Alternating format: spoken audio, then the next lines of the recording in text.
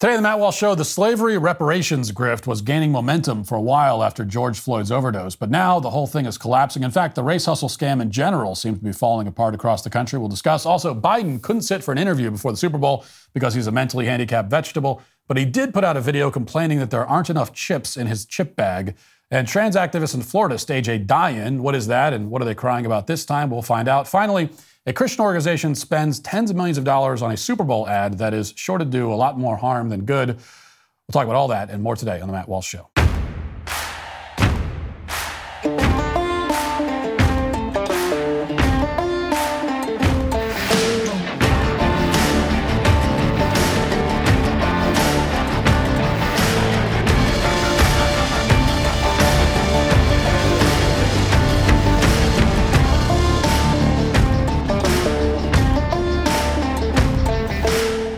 We all love to get out on the open road, see the country, feel the wind in our hair. But if you have the same car you've been driving for years, you might not feel so great after a car breakdown, unless you have a plan through CarShield. CarShield is America's most trusted vehicle protection company, and for almost 20 years, they've helped Americans protect their out-of-warranty vehicles. From car and trucks to SUVs, a plan through CarShield can protect up to 5,000 parts and systems and save you big dollars on your engine, transmission, entertainment system, and more. It's as easy as going to carshield.com/Shapiro. With plans that include unlimited miles, road trips have never been easier. Plus, you get exclusive access to CarShield's concierge service, as well as 24/7 roadside assistance and help with flat or damaged tires, lockouts, and rental car options. Call CarShield to speak with an expert here in the U.S. that can answer all your questions and get you a free quote in minutes. Don't wait another minute. Visit CarShield now before a breakdown happens and you get stuck with an expensive repair bill. Save 20% and get your free quote by going to carshield.com/Shapiro now. That's carshield.com/Shapiro to save 20% today. Until recently, it was hard to think of a post-George Floyd innovation that failed more quickly or more spectacularly than the defund the police movement. As homicide rates ballooned by more than 30%, cities like Los Angeles, Baltimore, Philadelphia, Minneapolis, New York, Austin, Oakland reinstated funds for police departments. They had all made a big show of cutting police funding, only to realize that, in fact, police actually serve a purpose. Imagine that. And then there were the stories of various politicians, including congressmen, who called for defunding the police only to demand police protection when they needed it for themselves. So the whole idea of defunding the police was a BLM-inspired debacle that seemed pretty hard to top. But now there's a contender, as hard as that might be to imagine. It was less than a year ago that a so-called Reparations task force in California announced a plan to pay $1.2 million to every descendant of a slave or of a, quote, free black person living in the U.S. prior to the end of the 19th century. In all, that proposal would cost something like $800 billion to implement, which is more than double California's entire state budget. But nevertheless, there was optimism that this would actually happen. After all, this task force had spent around 2 years crafting this proposal, so they were pretty confident that they could see it through. Watch. The task force is recommending payments of up to $1.2 million for any African American over 70 that can trace their ancestry to enslaved people, compensating them for what it describes as harm to their health, mass incarceration, over-policing, and housing discrimination. Land was stolen from many, as in my husband's case. My husband has the deeds to these properties. That state. This land belongs to my descendants forever and ever. Several descendants told their stories in a public forum. Task force member Jovan Scott Lewis insists reparations are not payouts. We are returning monies taken, returning monies stolen, returning the monies that had been lost based upon the kinds of dispossession and disenfranchisement. So they say they're not taking the money from taxpayers and redistributing it. They claimed and said that they are returning stolen money, even though the taxpayers that they're taking the money back from didn't steal it in the first place, and the people they're giving it to never had anything taken from them personally. But, you know, that's what they're saying. Imagine applying this logic, of course, to all of the Europeans who were sold as slaves in North Africa, or how about all the white people who are killed by black people every year in the United States, which is a vastly disproportionate number. Are all of the descendants of these white victims entitled to reparations from all black people as well? Now, proponents of reparations never had a good answer to that question or any question. They couldn't answer anything at all, in fact, including how they were going to pay for all this. So fast forward a few months, and it turns out that the descendants of slaves will not be getting any money in California. The whole idea became so overwhelmingly unpopular in California that even Gavin Newsom, who never misses a chance to genuflect before the BLM altar, wasn't a fan. So after considering the proposals of the Reparation Task Force, California lawmakers recently introduced a series of 14 bills, and cash payouts to the descendants of slaves are not included in any of the bills that are supposedly related to reparations. And yet they're still calling these bills reparations anyway. Watch. Well, right off the top, here's what the just announced reparations bills do not include: direct cash payments for descendants of the enslaved, as lawmakers behind the proposals insist reparations are about much more than just this. This is a defining moment. A defining moment, says Senator Stephen Bradford, just after he and his colleagues in the Legislative Black Caucus formally introduced more than a dozen bills they say will lead to the start of reparations for California descendants of enslaved Black Americans. If we say we value reparations and wanting to heal the harms of slavery in this country and in this state, we have to make this a priority. It comes less than a year after the California Reparations Task Force submitted this 1,000-plus page recommendations report to the governor and legislature. In total, it featured 112 recommendations about how reparations could work in California, a state Bradford acknowledges was never formally a slave state, but one he says enacted policies since its founding in 1850 negatively impacting Black Californians to this day. Other bills introduced include one to fund career education financial aid for red-lined communities, another to prohibit discrimination based on natural and protective hairstyles in all competitive sports within California, and one to restrict solitary confinement in California state prisons. But not included in any of the proposals, direct cash payments. Well, it's a little embarrassing. Hopefully no descendants of slaves went out and spent $1 million in the past couple of months thinking that they'd get reimbursed. Because it turns out that's not happening. Instead, they're getting rid of solitary confinement, and they are prohibiting discrimination based on hairstyles. That's what they're calling reparations. A bit of a step down, you might say. Now, as you'd expect, the most reprehensible anti-white racists in the country were deeply disturbed by this news. Semi-prominent race baiter Tariq Nasheed was especially furious. He wrote, quote, "This package does not include any cash payments to foundational Black Americans at all. It's a 111-page nothing burger dipped in nothing sauce." And that's true for the most part. And it's not often that this guy says anything true, but he does in this case. Still, buried in these 14 proposals are a few very bad and unconstitutional ideas. So Tariq Nasheed is getting some bad ideas out of this. He loves bad ideas. He's going to get a few, so hopefully it makes him feel a little bit better. They'll be re-implementing affirmative action, other race-based initiatives as well. And one California assemblyman who supports these bills, Corey Jackson, actually wants to amend California's constitution to permit laws that would, quote, increase the life expectancy of, improve educational outcomes for, or lift out of poverty specific groups based on race, color, ethnicity, national origin, or marginalized genders, sexes, or sexual orientations. In other words, he wants to be able to pass laws that would only help non-whites, which currently would violate both the California and U.S. constitutions, of course. And that's what they're focusing on in California, a state that has no shortage of real problems, but they desperately want to turn the state into Rwanda and accelerate its decline even further. At the same time, it's very clear that they're not going to get everything they want. They are failing, these grifters are. The reparations grift is collapsing. And that's because the reparations grift and the whole race hustle scam as a whole depends on instilling and maintaining a deep sense of guilt in white people. But you just cannot keep an entire race of people crippled by undeserved guilt over ancient history forever. It doesn't work psychologically. Eventually that guilt turns into exhaustion, and the exhaustion turns into resentment, or at best, indifference. And that's when the scam blows back on the scam artists. We're seeing that happen more and more, actually. For example, I recently tweeted a statement that's completely uncontroversial to anybody with a baseline understanding of world history. Here's what I wrote. So a few days ago, I tweeted this, quote, "Slavery is world history. White people did not invent it and were not the first to practice it, but were the first to abolish it. The last place in the world to still have legal slavery was Africa. It wasn't fully legally abolished on the continent until 1981. Now, most people reacting to that post were agreeing with it because it's obviously true. Slavery was an unquestioned fact of life across the entire world for thousands of years. In fact, For thousands of years, nobody even thought to question the institution.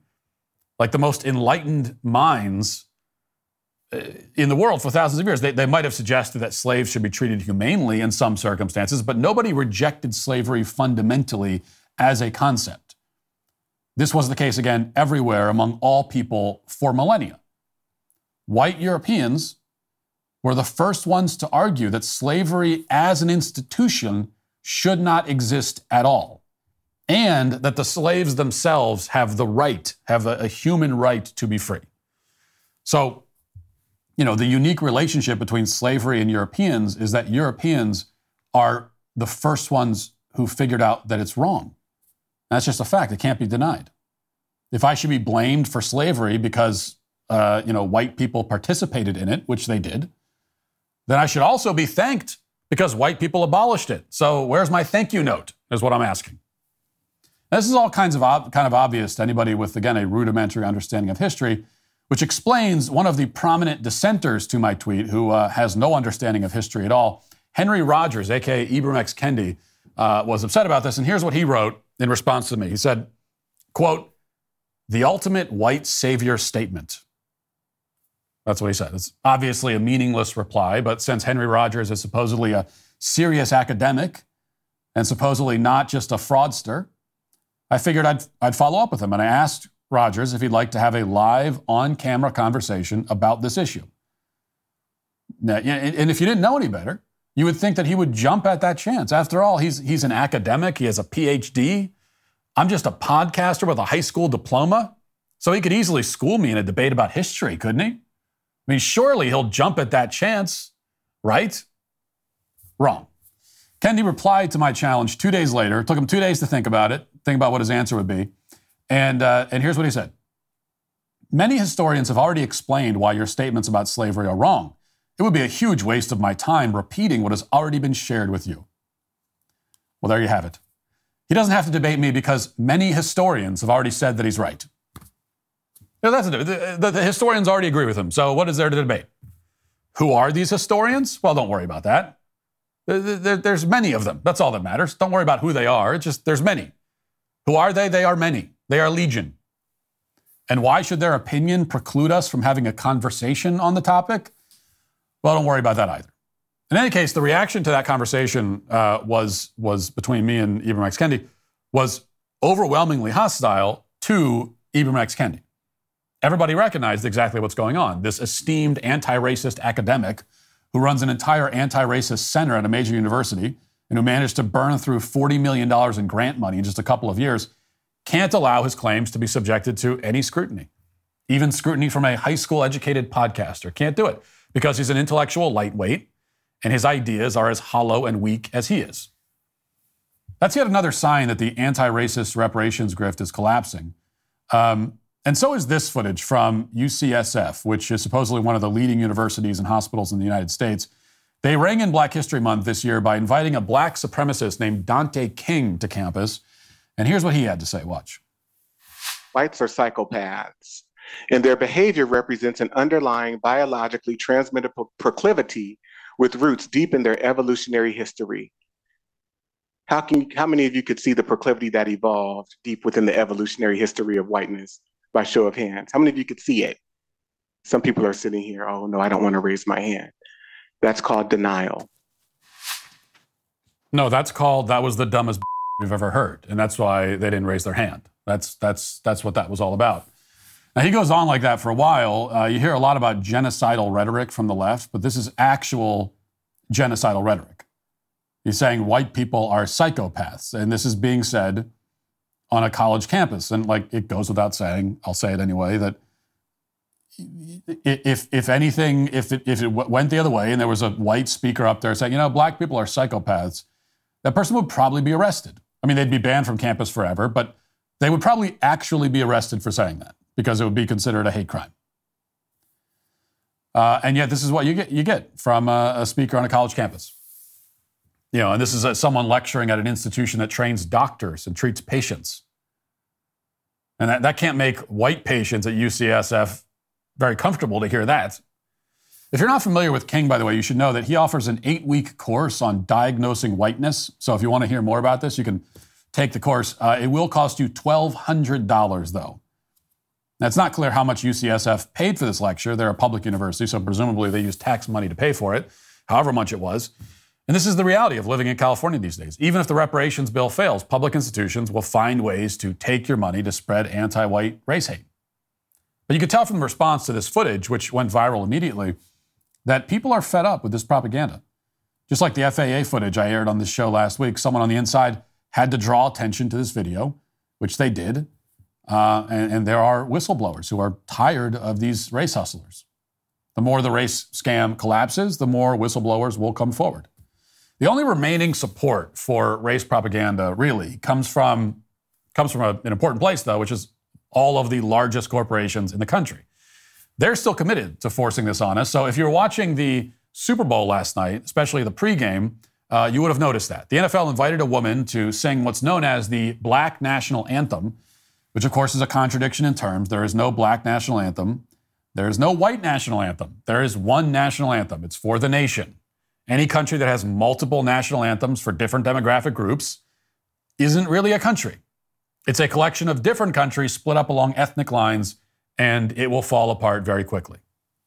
But ensuring that this country falls apart is precisely the goal of the largest news outlets in the United States. So before the game, CBS interviewed the woman who sang this quote-unquote Black National Anthem at the Super Bowl, whose name is Andra Day, and listen to what she said. I think, but I'm not unaware of the conversation surrounding the Black National Anthem at the Super Bowl, right? I think that's just a true conversation.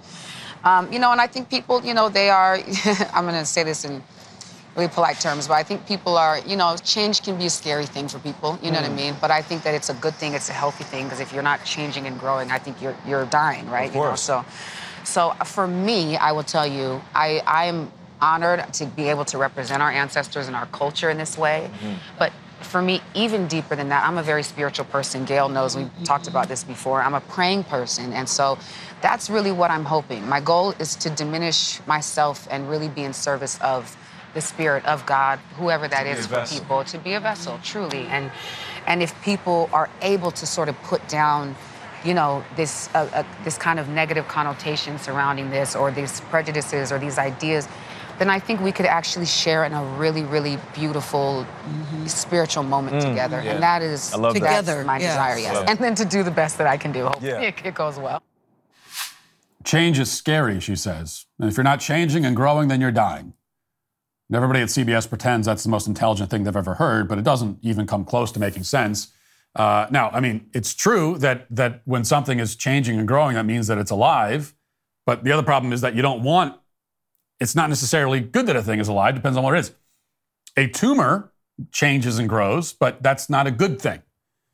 And so what she's really talking about is the racial division and race baiting. That's what she wants to see grow and change, which is something that we don't want. She's basically saying that we need racially segregated national anthems just for the sake of changing something. And then at the end, she implies even more nonsensically that somehow this will lead to unity. We'll be unified by having separate anthems. Even though the whole point of singing the anthem, the one national anthem, is to show our national unity. That's the whole point. But the point of this revival of the Black National Anthem is to take us back to the pre-civil rights era. This is not progress, it's regression. That's what this is a deliberate callback to. It's when the NAACP first started pushing the song after an NAACP official wrote it. And for the past 3 years, the NFL has been trying to equate this with the actual national anthem. The implication is that we're back where we were in the early 1900s. It's like when Joe Biden says that it's Jim Crow on steroids to require voter ID. They are desperate to convince us that we are living in a white supremacist hellscape, which obviously is nonsense. But again, it's falling flat. Andra Day performed this Black National Anthem before the commercial break, before the teams came out, several minutes before the national anthem was played. And to the extent that people responded to it at all, it was panned for the most part on social media. Very few people thought that it was inspirational or unifying or whatever. This is the response all of the post-BLM, post-George Floyd ideas are receiving now, from defunding the police, implementing reparations, the Black National Anthem. It's all falling flat. And what this means for race hustlers like Henry Rogers is that they're going to have to find new jobs soon. What it means for the rest of us is that, at long last, our moment of national racial insanity might eventually come to an end. Now let's get to our 5 headlines.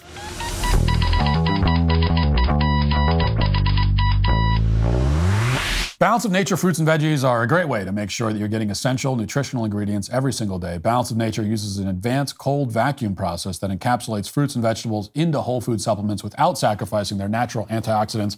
The capsules are completely void of additives, fillers, extracts, synthetics, pesticides, or added sugar. The only thing in Balance of Nature's fruits and veggies capsules are, well, fruits and veggies. Right now, my listeners can get 35% off their first order, and they'll also get a free fiber and spice supplement. Balance of Nature's fiber and spice supplement is a revolutionary fiber drink with a unique blend of 12 spices and whole foods. Our office loves Balance of Nature, uses it every day. There's never been an easier way to make sure we're getting our daily dose of fruits and vegetables. Experience Balance of Nature for yourself today. Go to balanceofnature.com. Use promo code Walsh for 35% off your first order as a preferred customer. Plus, get a free bottle of fiber and spice. That's balanceofnature.com. Promo code Walsh for 35% off your first preferred order, plus a free bottle of fiber and spice. Now, before the Super Bowl, traditionally the president will give an interview, and this is the kind of thing that you would think any president would be eager to do. Like, it gives you a chance to get your message out to a huge mainstream audience. It's an election year on top of it. What is there not to love if you're the president of the United States and you get this chance to do the interview? Especially if you're a Democrat president and it's a friendly interview with a media propaganda outlet. It's like it's a win-win. You can't lose. Unless you are senile, which is the whole reason why Biden declined the invitation this year, just as he declined it, I believe, last year to give this interview, and because he's so incapacitated that he can't sit for even a 10-minute, softball interview. Putin did 2 hours. He can't do 10 minutes. Instead, the White House put out this 45-second video featuring Joe Biden before the game. Watch. The Super Bowl Sunday. If you're anything like me, you like to be surrounded by a snack or two while watching the big game. You know, when buying snacks for the game, you might have noticed one thing. Sports drinks bottles are smaller. A bag of chips has fewer chips, but they're still charging you just as much. And as an ice cream lover, what makes me the most angry is that ice cream cartons have actually shrunk in size, but not in price. I've had enough of what they call shrinkflation. It's a ripoff. Some companies are trying to pull a fast one by shrinking the products little by little and hoping you won't notice. Give me a break. The American public is tired of being played for suckers. I'm calling on companies to put a stop to this. Let's make sure businesses do the right thing now. 45-second video. Now, this is not really the point. We'll get to the substance of what he's saying, such as it is. But 45-second video, and just for fun, I counted the number of cuts in that video, and I counted about 13. 13 cuts in a 45-second video. And why do they do that? Well, they try to make it seem, we're making a trendy TikTok video with all the jump cuts. That's not why they're doing it. They're doing it because they can cut around all the mistakes. Because, they sat him down to talk about the fact that bags of chips are too small. And we can assume that the actual video is probably 15 minutes long of him just rambling about snacks. And they had to find 45 usable seconds in there. And that's why you get all the cuts. Because he can't. You should be able to say to the President of the United States, okay, we want to do this dumb video. Can you give us a minute on, if you wanted to do this video, can you give us a minute on the fact that the bags of chips are too small? Can you just talk for a minute about that? He should be able to do that, but he can't. So that's why they have to cut around it so much. And this is what they're focused on. There's a lot of crises currently unfolding across the world, people dealing with major problems. And Joe Biden is worried that bags of chips don't have as many chips as they used to. And I especially like the part where he says that what makes him the most angry in the entire world is that ice cream cartons have shrunk in size. And I believe that. I think he's being totally honest. I don't think that he's, I'm perfectly willing to believe that. The thing that makes him the angriest in the world right now, the thing that makes him the most upset is the smaller ice cream cartons. But I think the point isn't even that this is a petty issue for him to be focused on. It is petty, but and there are more important things that he should be worried about as the president. But this issue, shrinkflation, which It doesn't even make sense as a term, by the way. That's like you're putting two opposite things together. But it is important because it is directly related to inflation. I mean, in fact, this is inflation. What he's talking about is inflation. It's another example of the cost of goods going up. So the real problem is that Biden is complaining about another marker of a poor economy while taking no responsibility for it himself. He's blaming the companies that produce the snacks for the inflation that his own policies are causing. And he's hoping we don't notice. But even worse than that was, or maybe worse than that anyway, was what the Biden camp put out after the game. So before the game, they had all they could get out of Biden was 45 seconds, 13 cuts. After the game, well, he's already in bed. He's long since in bed. So instead they put out, after the Chiefs won in overtime, Joe Biden's Twitter account posted this tweet. And so there it is. It says, just like we drew it up. And then you see Biden there with the red laser eyes and all that. So the whole point is that this is obviously a joke about conspiracy theories, and they're admitting jokingly that Biden rigged the game or whatever. The really sad thing about this is that it was posted at would have been like 11 o'clock Eastern time. So again, Biden had been in bed probably for 4 or 5 hours at that point. Some intern put this tweet out, and the point of the tweet is to lean into the conspiracy theories, to lean into Joe Biden being an evil genius. That's what the kind of red laser eyes and all that's about. And they're doing it even jokingly for a reason. And the reason is that if Biden is some kind of puppet master with a grand scheme, that means that he's at least mentally cognizant, right? He's aware, he's awake. And that's why they like this. They tried to get, what was it, Dark Brandon or something? They tried to get that going for a couple of years as a way of pivoting off of Let's Go Brandon. And then they had the Dark Brandon meme, which is basically just this. It's like portraying the president as Darth Vader is what that's how they're selling him. Because they've decided that it's politically advantageous to portray Biden as an evil supervillain, because at least that means he's not a vegetable. So they figured, like, we'll take that. We got to choose either he's a vegetable or he's a supervillain, and we'll take the supervillain instead. But you could hardly blame them. Like, in terms of strategy, they're probably right that those are your two choices. And either this guy's completely evil, or he's senile. And I guess if you're running the campaign, you'd rather he be evil, I suppose. Moving on to this, CBS Austin has a report. Florida LGBT activists staged a series of protests at the Department of Motor Vehicle locations across the state on Friday. Dozens of individuals dressed in pride flags and safety vests entered DMV properties and laid down in mock death, a protest known as a die-in. Protesters can be seen holding signs reading "Hate Kills." The protest came in response to a policy change by the Florida Department of Highway Safety and Motor Vehicles last month that prevents changes to the gender marking on Florida driver's licenses. Demonstrations in Tampa, Orlando, Miami, and Gainesville lasted 37 minutes to represent the 37% of trans Floridians who have faced harassment due to an incorrect gender marker, according to the Youth Action Fund. So apparently they were inside the DMVs doing this, and we have some footage of one of these, I don't know which DMV this was at, but this is one of these die-ins, and here's what that looked like.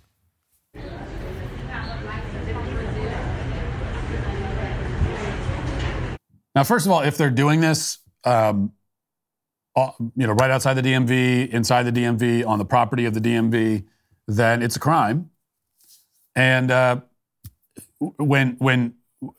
we know, when pro-lifers have sat outside of abortion clinics, they end up facing 11 years in prison for that.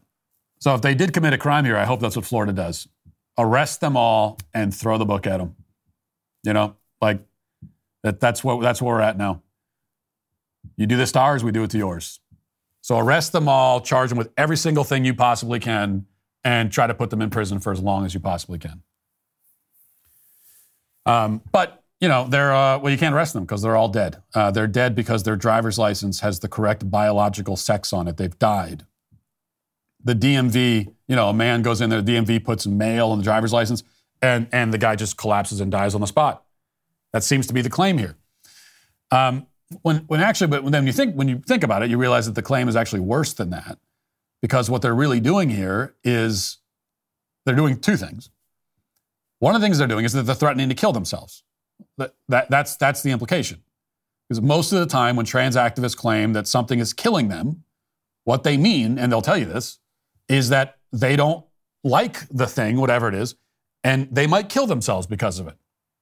When you hear about the trans genocide and all that kind of stuff, all of it is totally fictional, but you listen to the stats of all the most of what they're talking about is suicide. Because these people, as we've discussed many times, these people wield suicide threats as a political tool, and they do it in a way that no other social movement in the history of the world ever has. Now, you can think of individual protests here and there of monks, setting themselves on fire, self-immolation, that sort of thing, which, by the way, shows a lot more commitment than these people are, at least. You can give them that. But I'm talking about a broad social movement where one of their primary bargaining chips is this constant specter, this constant threat of suicide. You don't find this anywhere else. This is the only time. You go back to the civil rights movement, right, in the middle of the 20th century. Were they threatening to kill themselves? No. In fact, in almost every case where a group of people have actually been persecuted in some way, unlike trans people who are not persecuted at all, they're the opposite of persecuted in this country, but whenever there's been persecution, you find that generally suicide rates for the persecuted groups go down. They don't go up, usually, they go down.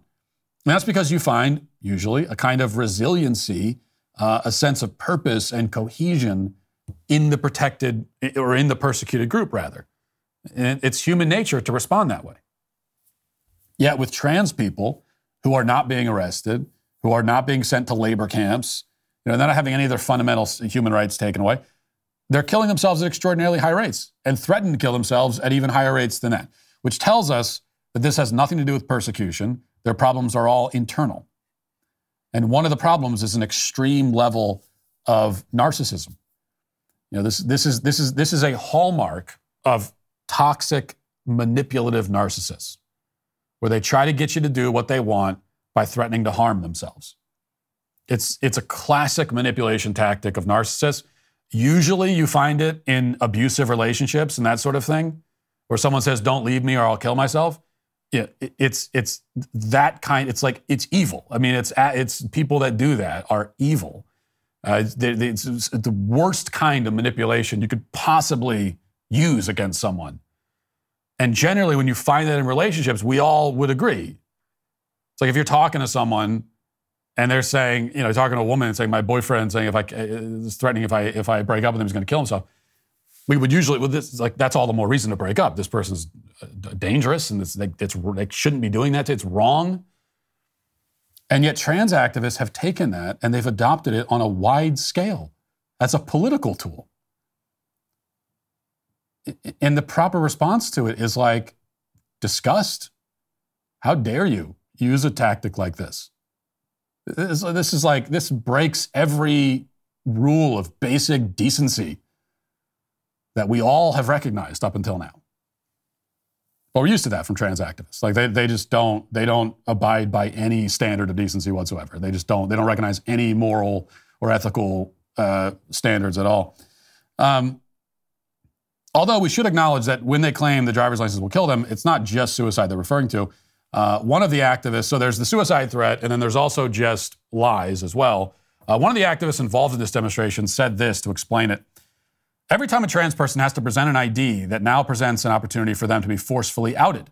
Trans people already face heightened violence that physically threatens their daily lives, and this only places them at greater risk. For folks who are not at a significant risk of being killed just because of who they are, I can see why our action might seem dramatic, entitled, or even silly. You think?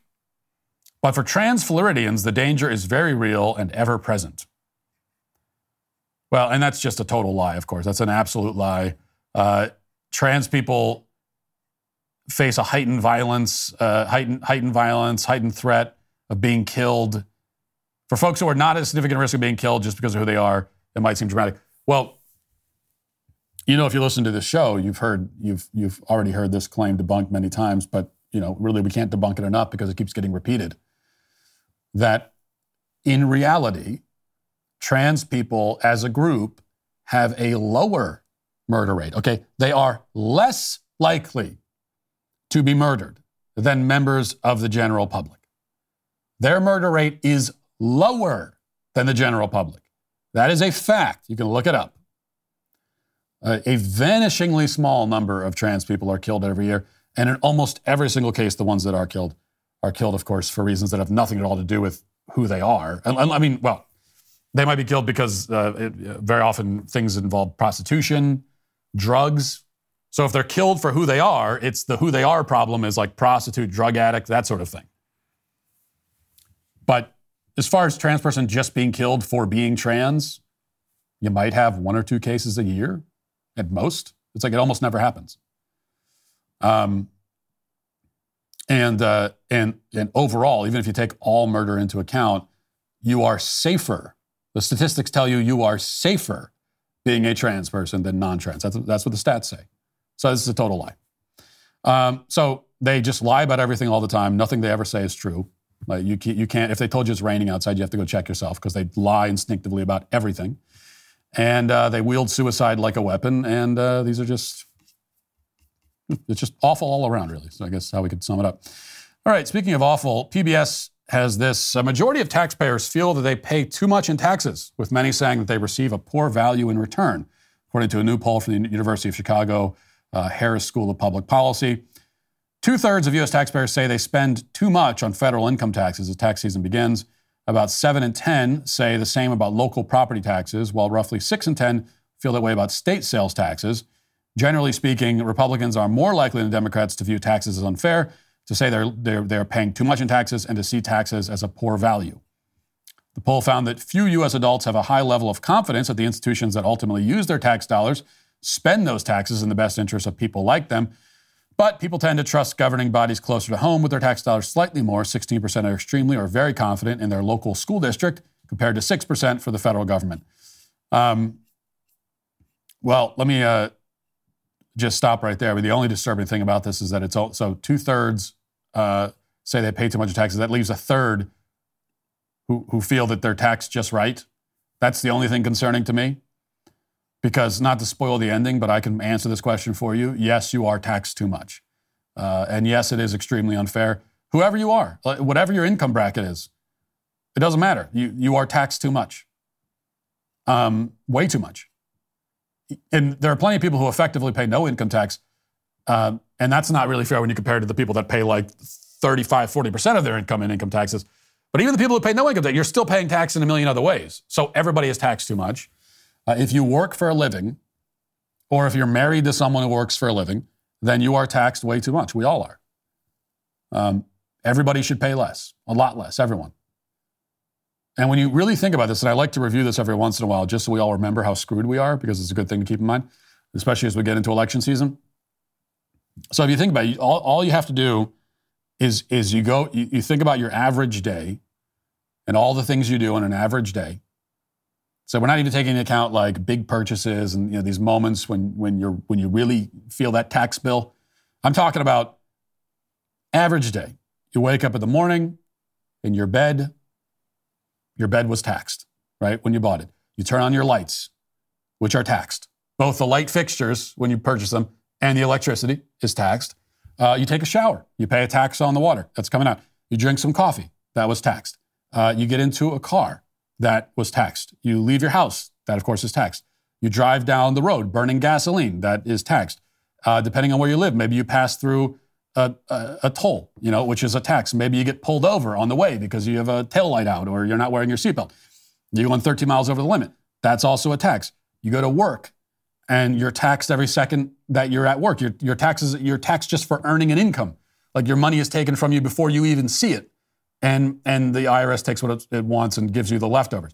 If you eat lunch, of course, that was taxed. Every moment of the day is taxed. And then you get back in your taxed car. You head back to your taxed home. You eat another taxed meal on your taxed plates with your taxed utensils. You wash them off in the taxed sink with the water. That's taxed. You put it in the dishwasher, taxed. Pay with more water and soap, tax.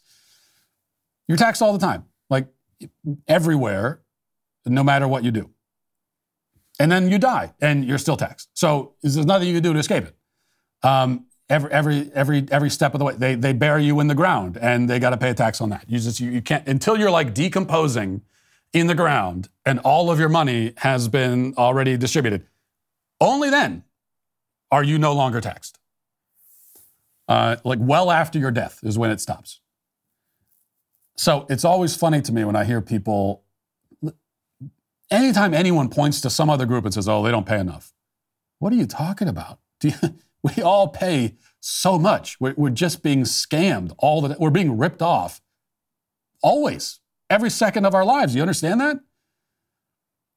And do you understand that the whole, like one of the fundamental reasons that this country even exists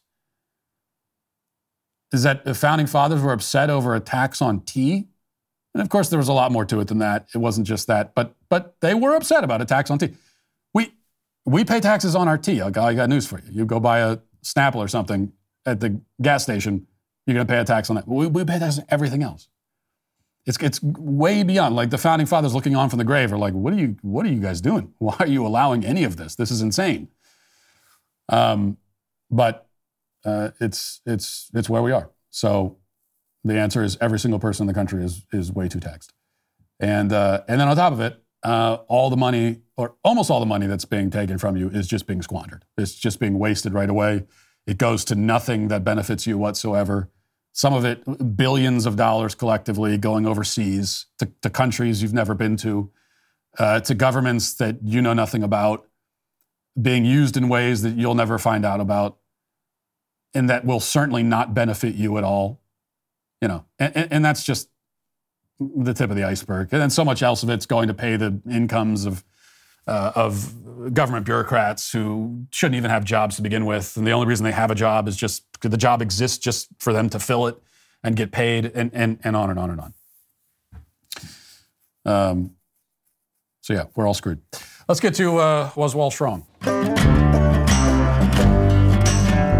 Courage Under Fire is going to be the event of the year. Come and join me and my beautiful wife on May 24th in Nashville, Tennessee for a night of encouragement and camaraderie. Courage Under Fire will host some of the top leaders of faith, pro-life movements, and culture to share what is true, good, and beautiful. I'll be speaking alongside Dr. Abby Johnson on how to have courage and stand up for the truth no matter what adversity you face. We'll be joined by some of the most influential leaders in the conservative movement for a night of connection and inspiration. All proceeds from the gala will directly benefit students in need of tuition assistance at Regina Chaley Academy, the premier classical homeschool hybrid for Catholic families. VIPs will have access to an exclusive meet and greet with guest speakers and live music during cocktail hour. If you haven't grabbed your tickets yet, you need to. For tickets, visit courageunderfiregala.org and use promo code DailyWire at checkout. That's courageunderfiregala.org and use code DailyWire. Can't wait to see you there. Okay, we got an assortment of comments dealing with some of the things we talked about last week. First one says, many homeless people do have trouble meeting their rent. They're not drug addicts. They aren't lazy, but they may have high medical bills. They may lack the talents that can land them these high-paying jobs with great benefits. You are far, far too harsh on this matter. Well, you don't need a high-paying job to be not homeless, you know. Yeah, it's difficult to get a high-paying job, certainly. It's not difficult for a competent, mentally healthy person who's not addicted to drugs to at least afford somewhere to live that is not a cardboard box on the street corner, you know. And you can call it harsh, you can call it whatever. I don't care. It's simply the reality. And you know, sometimes when I talk about the homeless problem and where it comes from and the realities of it, which, and the basic reality is, again, that there's a reason, in almost every case, there's a reason someone is homeless. And it's not simply that they've run out of money or something, or they fell in hard times. It's that they're addicted to drugs, or they're psychotic, or both. That's usually the case. But anyway, when people take issue with that, I want to assume that these are all people who don't live in a city or anywhere near it, and they've never encountered homeless people. But then, of course, I know the opposite is the case. Like, most of these people that would take issue with what I'm saying are going to be left-wingers, who many of them, you know, statistically live in urban areas or close to them. So, which makes it all the more confounding, because it's like, if you ever had any sort of interaction, or you encountered homeless people at all, which I have many times in my life as anyone who's lived in or around cities has, it's like, this is obvious. It's very often that it's extremely rare that you have any kind of interaction with a homeless person where it does not become obvious within like 2 seconds why they're homeless. But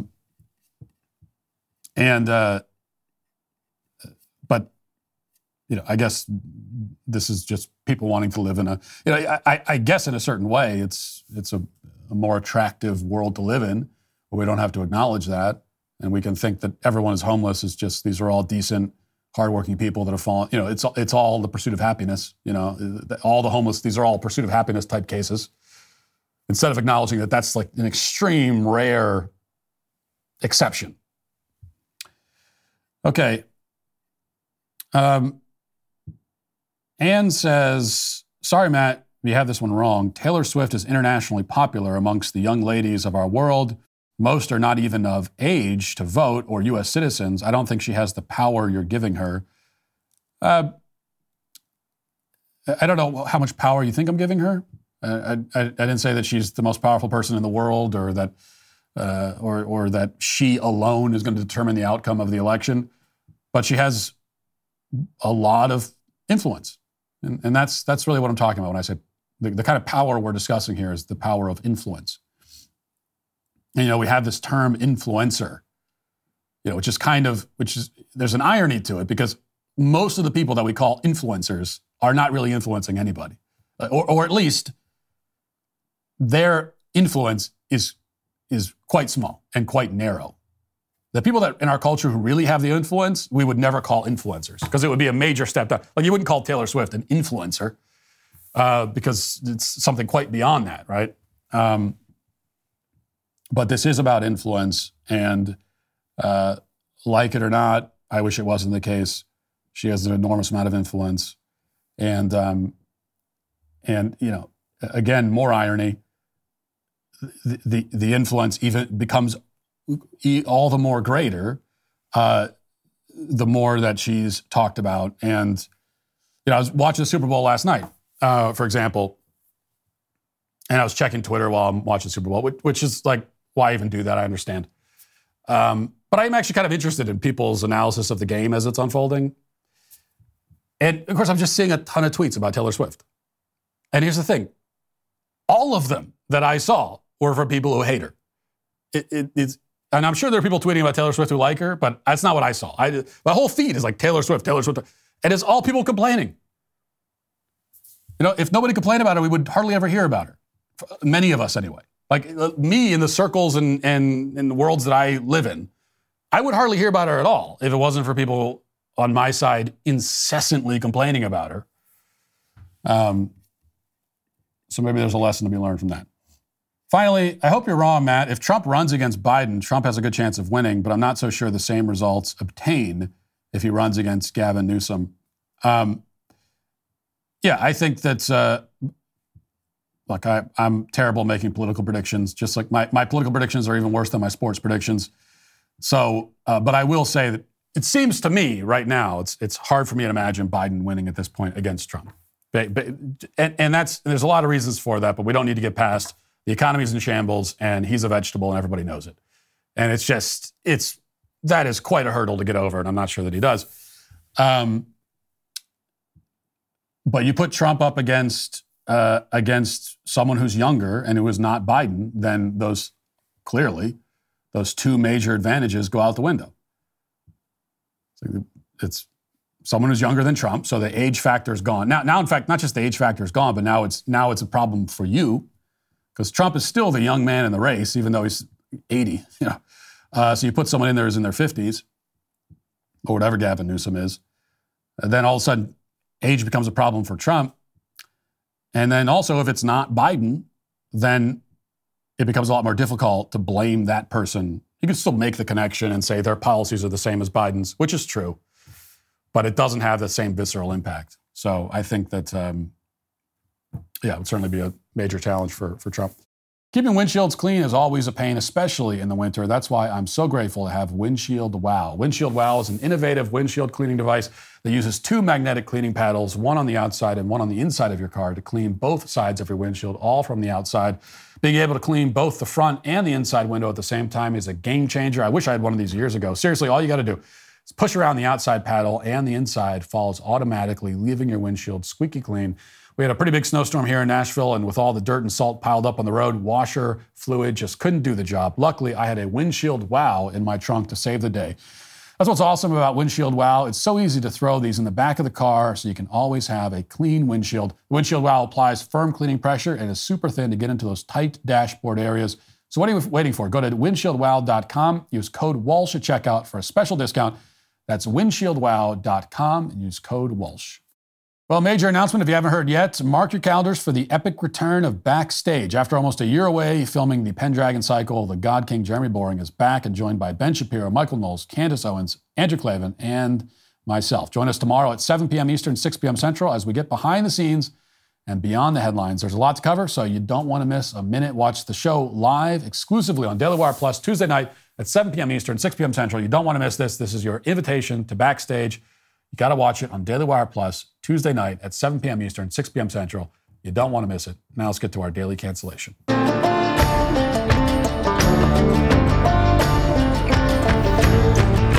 Unfortunately, I cannot give a full analysis of the Super Bowl or the Super Bowl ads if for whatever reason anyone actually wanted me to do that. I watched the game rather half-heartedly, paying only vague attention because I was bitter that my Baltimore Ravens weren't playing in it. I'll admit that. I was bitter. And in protest against this injustice, I boycotted the event. I mean, I still watched it, but I watched it unenthusiastically. So it was a heroic form of activism on my part, you must admit. But in any case, I did happen to glance up during an early commercial break when we saw what would prove to be one of the most viral ads of the night. It was another Super Bowl commercial for the He Gets Us campaign. The campaign, first run by a group called the Servant Foundation and now run by a group called Come Near Incorporated, both funded by mostly anonymous, but we can assume extremely wealthy donors, is ostensibly meant to evangelize and promote Christianity. Indeed, they're spending tens of millions of dollars to run these ads during the Super Bowl. There are many very credible and biblically grounded Christian groups in the world that would love to have the resources to run a commercial during the most watched television event of the year, but most of them wouldn't have those kinds of funds if they fundraised and saved for a decade. The people that are behind He Gets Us do have that money, which means they have a unique chance that few Christians will ever have. They're able to present a message to 100 million people all at the same time. In fact, this Super Bowl is certain to be among the most watched events of all time, making this an unprecedented, or nearly unprecedented at least, opportunity. So what will they do with it? What message will they send out to those 100 million souls? How will they use the millions upon millions of dollars that these 60 seconds of ad time will cost them? Will they call the world to repentance, to humility, to obedience, to virtue? No, no, no, and no. Instead, they did this. Watch.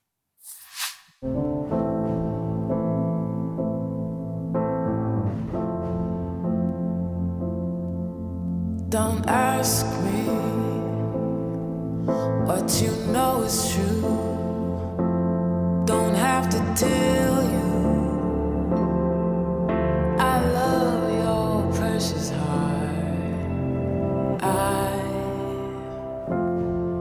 I was standing,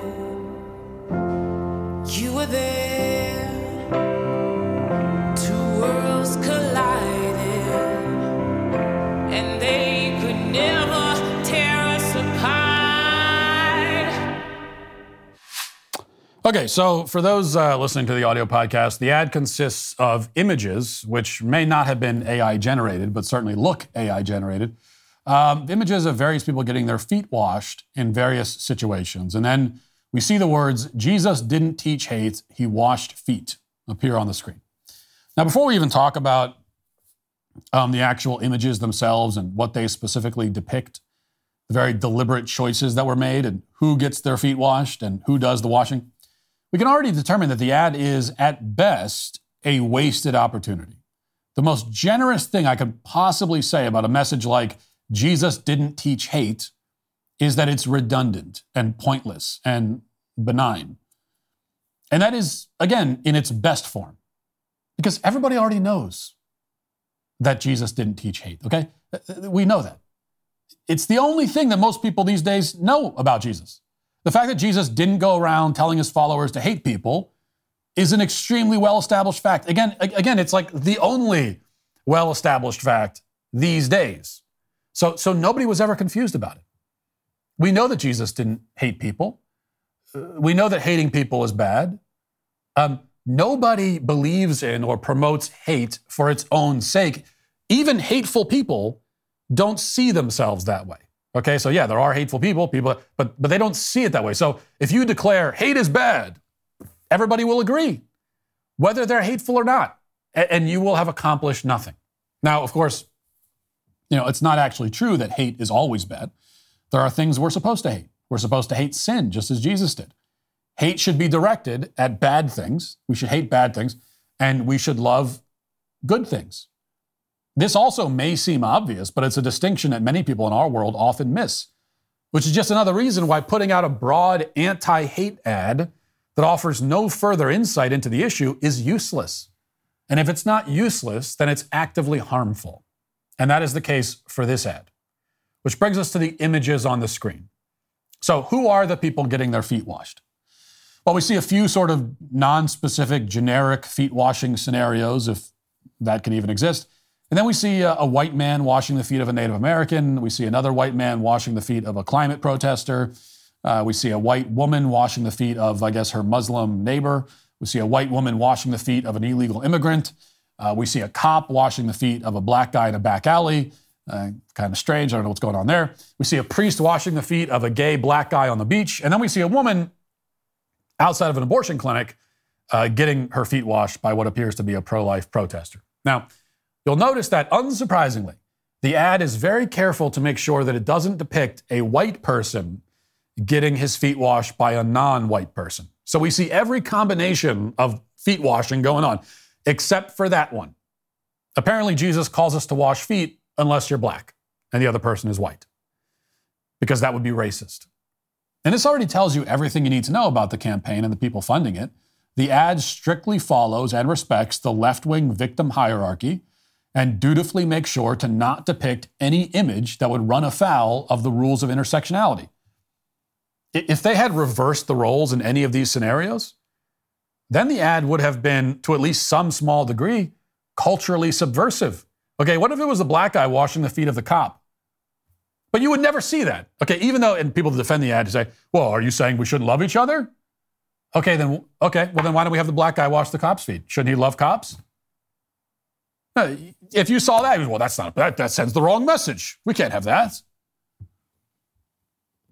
But at least that would have offered the viewer something that they don't already see. It would have given them something to think about. It would have challenged the viewer. But they made sure not to do that. So what's the problem here? Aside from the political correctness with the racial dynamics, what's the problem? Well, to begin with, we should say, Jesus did not go around washing everyone's feet, okay? There is precisely one story in the New Testament of Jesus washing feet, and it was at the Passover meal before his passion and death. In that case, he washed the feet of his disciples, okay? The people closest to him, his disciples, the people that had been following him, literally, throughout his whole ministry. And now that did include, of course, the disciple who was about to betray him. But the point is that these were his disciples. Like, he wasn't out in the street washing the feet of every unbeliever and unrepentant sinner who walked by. And we often do this these days. Like, we take singular moments in Jesus' ministry and we extrapolate them, making them out to be regular occurrences. But that's not a fair or accurate assumption. So when we say Jesus didn't hate, he washed feet, it makes it sound like it was like a standard form of greeting. He just went around. There's one story of that happening in a very specific circumstance for a specific group of people. Did he ever go out in the public and wash feet? Well, we don't know. There's no reason to assume he did. There's no mention of it. But we do know that out in public, whether or not he ever washed feet, we don't know. But we do know that his fundamental message was this: repent and believe. I have not come to call the righteous, but sinners to repentance, as he says in the Gospel of Luke. This was his message, not stop hating, okay? There was never that. It was repent and believe. And yet neither one of those points were mentioned in the ad, curiously enough. So is this a good entry point, though? Maybe that's the argument. Well, yeah, it's not really the gospel, but it gets people in the door with the feet washing stuff. Well, no, it's probably not a good entry point. It probably won't get them in the door. And even if it does get them in the door, they'll be coming through the door for the wrong reason. When you say to unrepentant sinners, come and get your feet washed, you are reaffirming them in their sin. You're feeding into their pride and ego. Okay, for the disciples, this is another key difference. For the disciples, getting their feet washed by Christ was a humbling experience for them. They felt uncomfortable at first. They tried to stop him. Okay, they knew they were unworthy. But that, again, a major point here was humbling for them. But if somebody sits down and says, yeah, come wash my feet, I deserve this treatment, come cater to my every whim, then the very last thing you should do for that person is actually wash their feet, whether literally and metaphorically. You are not saving anybody's soul by feeding their ego. Yes, we should be inviting sinners into the fold. We're all sinners after all, but we're inviting them to repentance, to strive for virtue, to live holy lives, or at least to try. The problem with modern Christianity in many cases is that it offers the invitation, right? But it forgets what the invitation is for. Now, what you see in this ad is not Christian love. This is self-debasement. It's a humiliation ritual meant to satisfy the egos of people who need their egos punctured, not inflated even more. And does it work? Does this kind of messaging actually succeed in growing the church? Does it bring in the lost sheep? Does it do whatever it's supposedly meant to do? We don't need to speak theoretically about it. If you're a defender of this kind of messaging and you say, no, it brings people in, okay, where? Where has it worked? Christianity in the West has been sucking up to people who hate it, has been sanitizing itself, has been watering down its message, preaching against hate, but never saying a word about repentance for decades. And over those decades, we've also seen a record number of people leave the church. We've seen church attendance dwindle to record lows, while atheist and unaffiliated self-identifications rocket to record highs. If this hippie Jesus messaging was ever going to actually work, you think it would have started working at some point over the past, 50 years? Unless, of course, the collapse of Western Christendom means that it is working. If that's actually the point, if that is the goal, then actually it has succeeded beyond anyone's wildest dreams. And that ultimately is why the He Gets Us campaign is today canceled. That'll do it for the show today. Thanks for watching. Thanks for listening. Talk to you tomorrow. Godspeed. One stage, one night, no limits.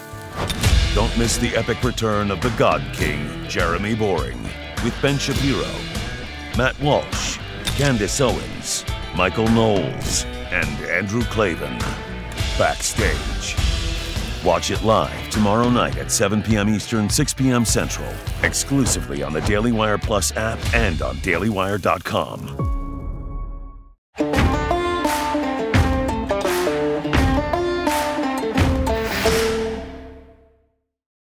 Picture this. You're driving on the open road, taking in the beautiful views this country offers. Then out of nowhere, you hear a noise and your car breaks down. While still frustrating, you feel protected because you have a plan through CarShield.